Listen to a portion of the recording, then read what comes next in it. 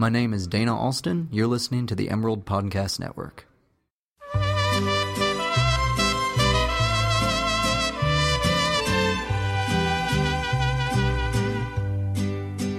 Hello and welcome back to Horchata Squad with your host Veronica Alvarado and Ricardo Alvarado. Yeah. Ricardo was jamming out before starting. SZA, The Weeknd, not the artist The Weeknd, but SZA, her song The Weeknd. My man is her man is my man. It's a good song. Sorry. I got a little excited. I'm a little turned from that song right now. I'm a little coming down. And I like this because a brown man jamming out to a very female empowering woman, artist and song, is actually what we're going to be hitting on today. Well, more like we're talking about the whole subject of machismo. Yeah. And it's a great subject and one that it's interesting. It's an interesting subject to hit on. Yeah. Oh, yeah. Thought you were going to protest me. Like, you can't do What? that. Mm-hmm. What? I'm totally... What? I'm more feminine than you are, if anything. I'm straight as shit. Yeah, and just a little background on machismo for people who don't know what it is. Zam. It's the whole... Pop.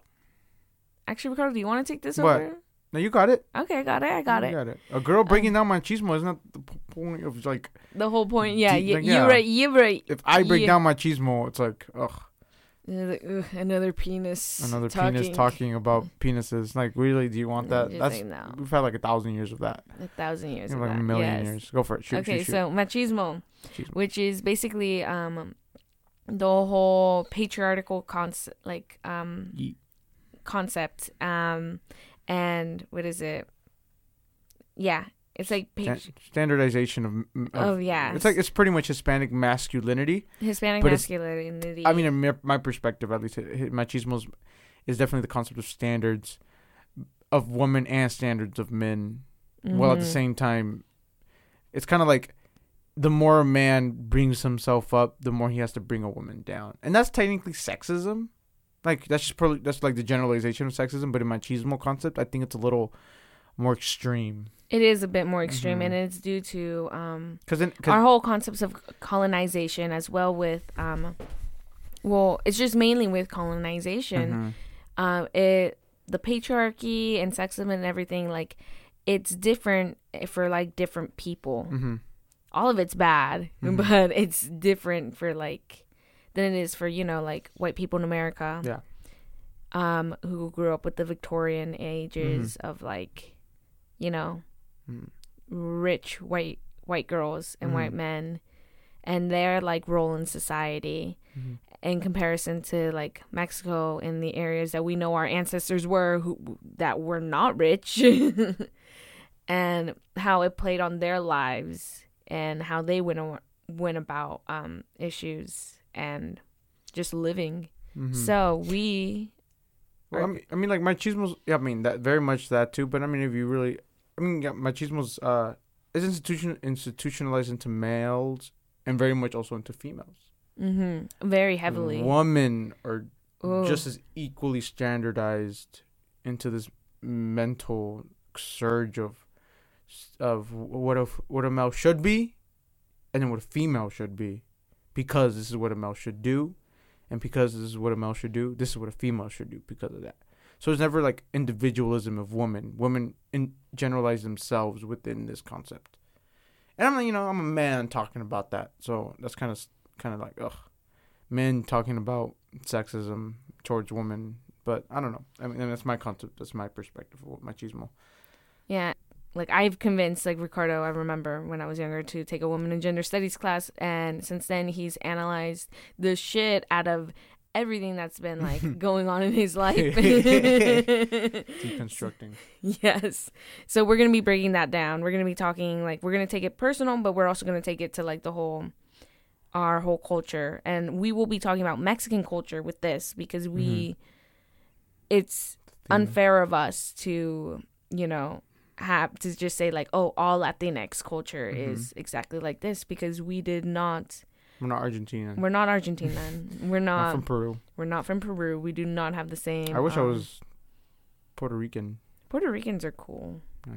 Dominicans Reggaeton. are really cool. Reggaeton. Reggaeton. Cubans, Nicky Jam. yeah. We're all big fan. Basically, we're big fans Colombia. of Latinx. Colombiana como Shakira. Anyways, so we're going to start this off with talking about figures in history. Yes, ma'am. And we will let Ricardo start off. With mine? Okay, mine is the GOAT. Hopefully, internally will live forever. It's Marco Antonio Solis, the most sensitive man in music. And that's not a bad thing, because the bro he's got 23-year-olds as well. He's got 50-year-olds crying over like an ex that they probably had like 50 years, like 25 years ago, and they're still crying over it. Yeah, mine is, the great MS Solis, Marco Antonio Solis. M.A. Solis, yeah, there you go. And I picked him because he's essentially like definitely one of the prime examples of how sensitive males can get in terms of music, and then his connection with his, and I'm gonna say predominantly male audience. Ooh. because I know women that love him, but I know men that are in love with him. I don't know. Mm-hmm. No, actually, vice versa. I think women are in love with him because he looks good, but men are in love with his music. And low-key may be in love with him, but they're not down to admit it. Because of machismo. Yeah, because of machismo. But yeah, you got tu cárcel, Donde está mi primavera. Si no te habías ido is like one of the greatest Mexican rock, pop rock ballads of all time. Like, everybody knows Si no te habías ido. And I don't know, it's just interesting how he like brings to the forefront. I think this plays in with more. This definitely plays in a lot with Mexican music, and it's all around universal genres that we have in terms of certain areas. But in terms of Marco Antonio Solis, he's like big mainstream pop artist. He's like the Ed Sheeran. Nah, screw that. Ed Sheeran's like him. Of Mexican, of not just, but like Hispanic culture. So I'm talking about, he's huge in Spain. He's even kind of big in the United States, depending who you're talking to. He's been covered by so many other artists, bandas. He's huge. So it's like, obviously his emotional reach has touched generations. My dad probably listened to him in the 80s. Like, no, my dad definitely listened to him in the 80s. My mom definitely listened to him in the 80s. I listen to him currently, contemporary. And so like just him bringing to the forefront of connecting sensitive emotions, heartbreak, love, universal sort of emotions that males can relate to, even though they're not like super into it though. Like eventually we'll get a male be like, this reminds me of my ex, or shit, my heart breaks, and shit that they wouldn't say if they weren't listening to that music. And the Marco Antonio Solis is really like doing that for men, making them tuck back their penises. Yeah, so that's essentially the reason why I chose him, just because the concept of sensitivity and how he, in his own form, deconstructs machismo through emotion. That's my boy. And he's amazing. I love his music videos. I love his 80s hair. The mullet kind of a thing. He did, yo, bro, like, you can't fuck with that mullet. I mean, our dad had a mullet because everybody had it. He was like, mullets in terms of like the Hispanic culture was like our Jerry curl. It's like, you gotta be fucking with the mullet like that. He was like messing with that like early 70s, like before he was like this suave middle-aged man who was like making all the women crazy, and even men too. I mean, I ain't gonna lie, that I just want to know what kind of mousse he uses. I want to see him like, bro. Like, I'll take it back. Yeah, like, bro, let me shower in your shower, bro, and see what are the like the essentials. Like, what kind of like stuff do you use for your hair, bro? Because damn, like he went from mullet to long hair, and he's still looking like he's still looking dope as hell. I'm trying to look like that at the age of however old he is. 55, mid-50s. He definitely looks like he still gets them though. He definitely still gets girls. Oh yes, I'm like 100% sure. Like his like concerts are like, and he's so soft spoken. packed. If you ever heard him talk, he's like, sí, eso es el amor. Okay. So moving on. So my figure that I wanted to talk about today, is Dolores Huerta, and so if you know Cesar Chavez, you probably actually don't know Dolores because of the fact that like she was the co-founder of the National Farm Workers Association. She was a big part of the entire movement, like, you know, the Great Boycott. She helped things with unions. She did a lot of heavy work. I never heard of her. Exactly. Yeah. And we all know about Cesar Chavez because he was the face of this, like, the National Farm Workers Association. Mm-hmm. And the reason why he was chosen as the face, because he was male, was because he was male. Okay. And, you know, because of machismo in our strongly rooted within Latinx culture, and like just like Mexican culture, but like also with like, because the National Farm Workers Association, like, it wasn't just like, you know, south of the border people. Like it also heavily coincided with the Filipinos, Oh yeah, and other Pacific Islander, also Asian, you know, farm workers. Like, we were all treated pretty bad.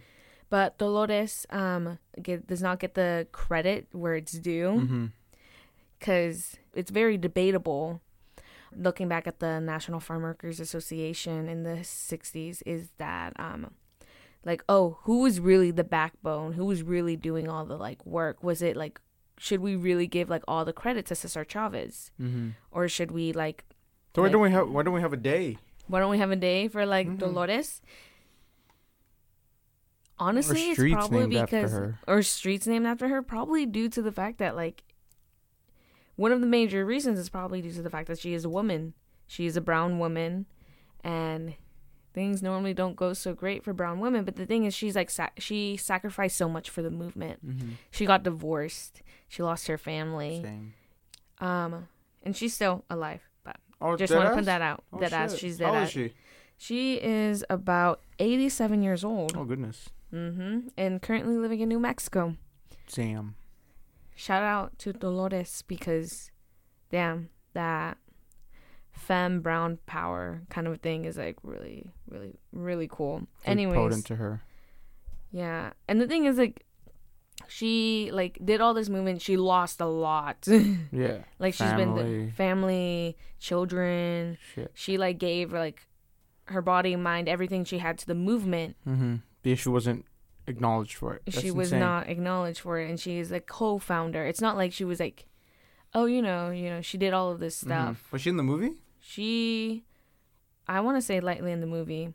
And if you don't know what we're talking about, Diego Luna created a movie called Cesar Chavez, and it was in the theaters for a while. This movie was out like 2015, 2016. 2014? Yeah. I was in college, so I want to say around 2015, 2014. Okay. But, yeah, so, and it, like, you know, focuses on Cesar Chavez, and it's not to discredit Cesar Chavez for all the work he did. He did amazing work, but it's more like, distributed. It should be distributed more, because, I mean, people know the name Cesar Chavez. Yeah. But for Dolores, like, it's overlooked. It's heavily overlooked. Yeah. And that is a major thing in machismo, where the contributions in, like, any kind of organization, and it happens a lot in organizations. It happens, well, for one thing, I'm a part of a student organization called Mecha. Ooh.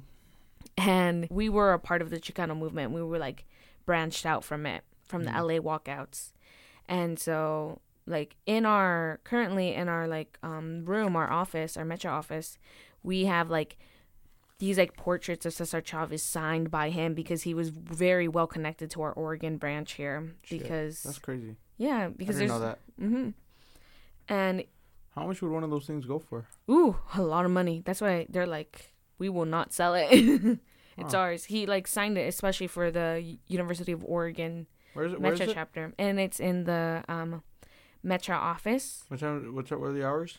The hours, well, it's in the EMU here on campus in the Multicultural Center. Easily accessible. Easily accessible. Just come on in. We'll show you it. We're down. I mean, like, for people that are not there. Yeah, actually, it's like we're a public university. So I could just walk in and. Yeah, you can walk in and, well, you can't take it. Auction it off. It's a pretty big. You can't casually take that away. But yeah. But I can try. You can try. No, I'm just kidding. But to go into this a little bit more, like, especially with Mecha and the organization, like a lot of our leaders these past few years, because I've been on the Mecha board this is going to be my third year. Zam. A lot of our directors and our board members are women of color. They're like brown women, they're Latinx women and Latinx femmes.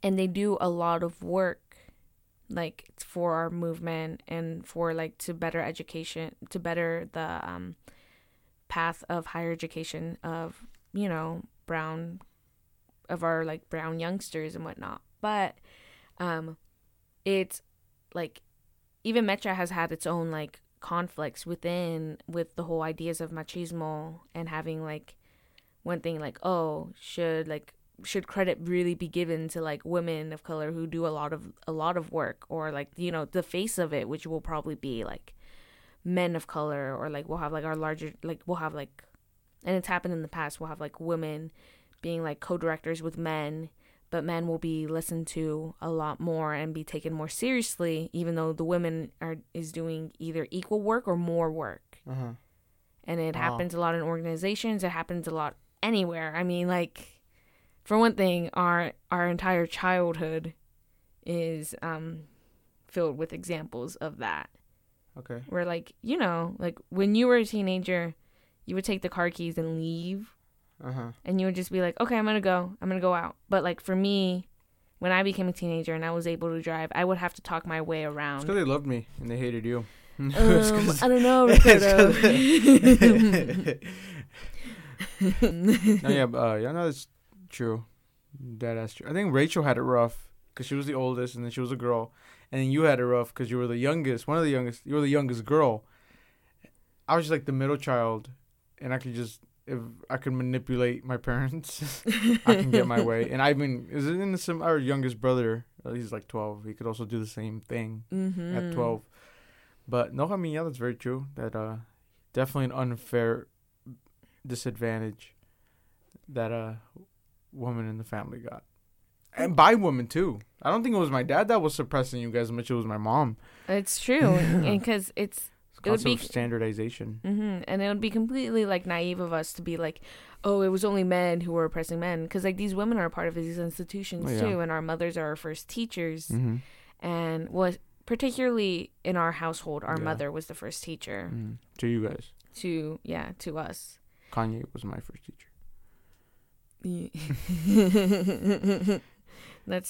He's one of your first teachers. Yeah. But yeah, so, and it's just interesting because I would have my mother like yell at me and be like, you're wearing your skirt's too short, you can't be doing that, and like all this other stuff. You don't want to show too much ankle. You don't want to show too much ankle. Gets a little seductive. Distracts others. But what's really interesting is that because like it goes both ways. My parents were more able to like accept the fact that I wanted to be in like arts, like liberal arts kind of a thing, like writing, like that's the career I wanted to take. But for you, Ricardo, that was a lot different on how like they were able to take something that like you want to do art. Yeah. Yeah. I want to do film. I think they wanted a more solid career path for me. More, what would you consider standardized masculine? I think my dad wanted me to be a cop, but it's always gonna be, the hell. Got me fucked up. Good thing I'm gonna be a cop. But no, definitely. I don't know. They definitely wanted me to be a sense of authority and didn't. So when I'm like, oh, is this a concept of artistic path that I wanted to take? They were like, that's not a masculine enough career path. I don't think it had less to do with financial stability and more to do with like, would a man really do that? Yeah, because the big difference between like them agreeing or like being more on board with me going into writing is that like in the back of their heads, even if they won't say it to me, or they have said it to me but they won't say it to me every time, is that, oh, when you get married and you have kids, it doesn't matter. It doesn't matter because you're gonna be at home. Yeah, but to me it's like, you're a man, so you need to get something more stable. And I'm like, well, okay. Rachel's a nurse. She's got the most stable out of all of us. Yeah. or just to let you know, me and Ricardo are half of the sibling equation here. Yeah. We have an older sister. We have a younger brother. And our older sister and our younger brother are both... Our older sister is a certified nurse. And super stable job because everyone's always getting sick. Continuously. And our younger brother is going to be like an engineer. Like, he already knows. And that's a lot more stable than a journalist and a filmmaker. Yeah. We're right in that sandwich. Wheat bread. Gluten-free sandwich. Gluten-free sandwich. But, no, yeah, it was definitely, masculinity definitely plays a part in. And I think most families can actually relate to a lot of this, because if you're a male, you're put on a pedestal, while you're a woman, you're not really put on a pedestal as much as you're put on a expectation sort of pedestal, I guess. Like, you have to meet these criteria so you could define yourself as a woman. If not, then you're not. Then you're different, and if you're different, that means you're an individual, and if you're an individual, that means you think different, and if you think different, that means you're not, you're off beat, you're off the normal equation, and therefore you're not looked at as the same. You're maybe even at times looked down upon as a woman. And, I'm talking as a guy talking about women. But definitely, yeah. I think it's a lot harder for women than it is men. Really? No, why? No, but in terms of the concept of machismo, like, we both have our own sides. Our own... both very negative sides. Very suppressive forms. We all have our own forms of suppression, even if it's our internal, even if it's self-inflicted or inflicted through others. But to women, it's like all fronts in terms of machismo. It's like you cannot win no matter how much you try. And I think that's why we go against this concept of hierarchy of machismo, so we could find that level of like, how do we get women to win when all there is them being stuck in a bubble? Yeah, like, how do we get Dolores? Yeah, how do we get a day for Dolores? How do we get a street for Dolores? Because, she's stuck in this bubble. Even when she got out of the bubble, she was still stuck in a bubble. And I'm pretty sure a lot of that had to do with her gender. Which sucks, which is like the worst shit ever. Like, that's so... I didn't even know about this, and I'm hella salty.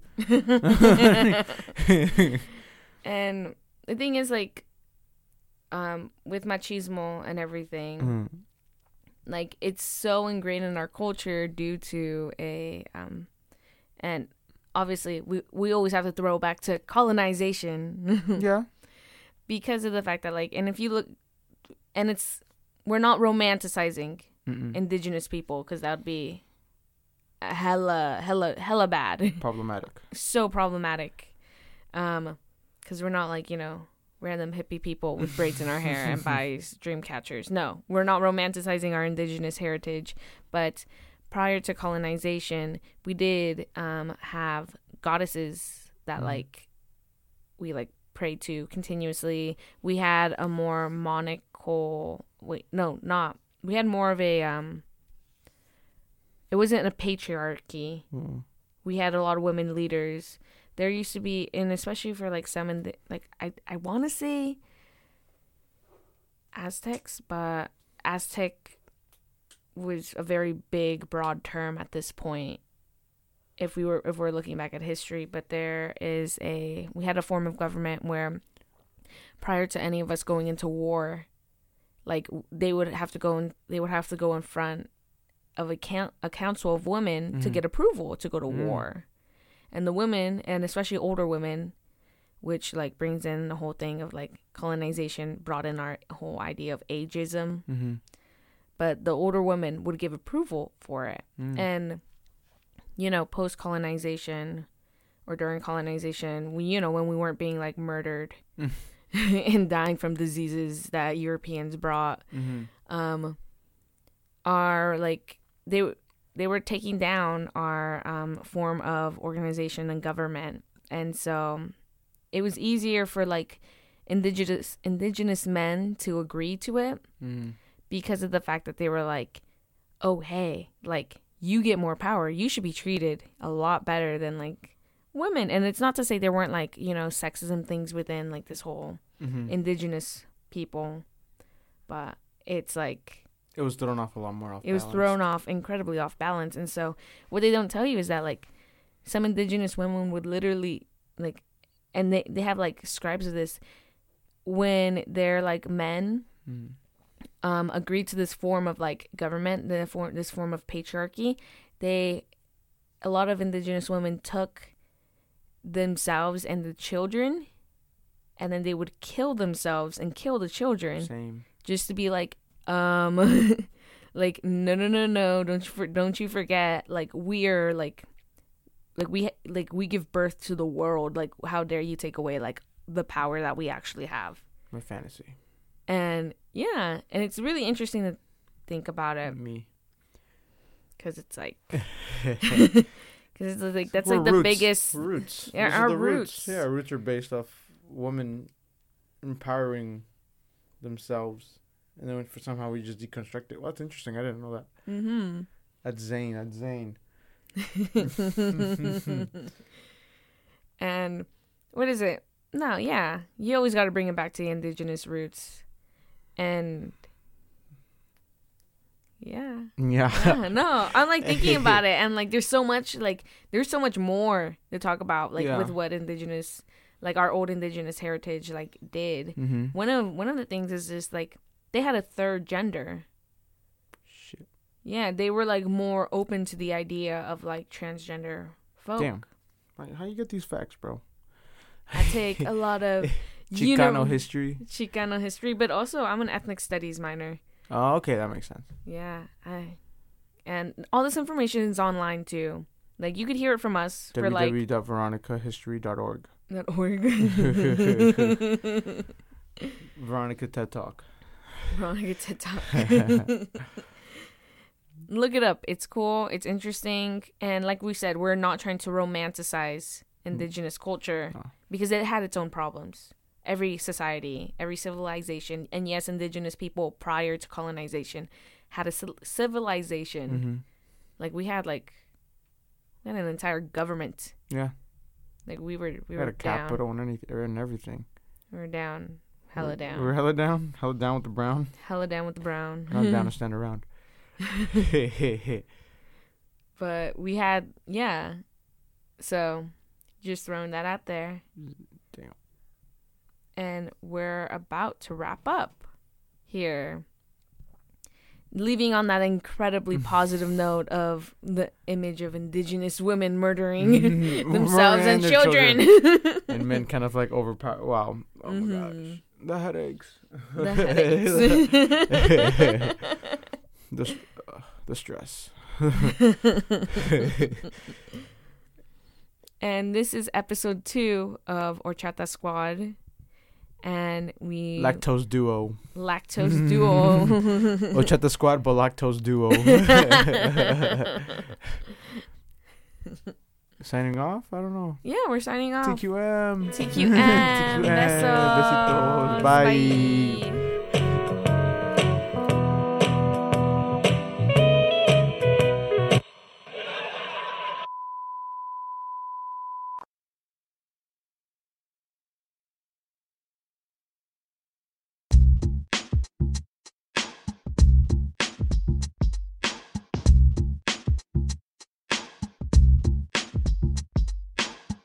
Music in this episode was Two Solo 2 by Selena and Fertilizer by Frank Ocean. You can subscribe to the Emerald Podcast Network on iTunes or SoundCloud or wherever you get your podcasts, or listen to them directly from the Daily Emerald homepage at dailyemerald.com.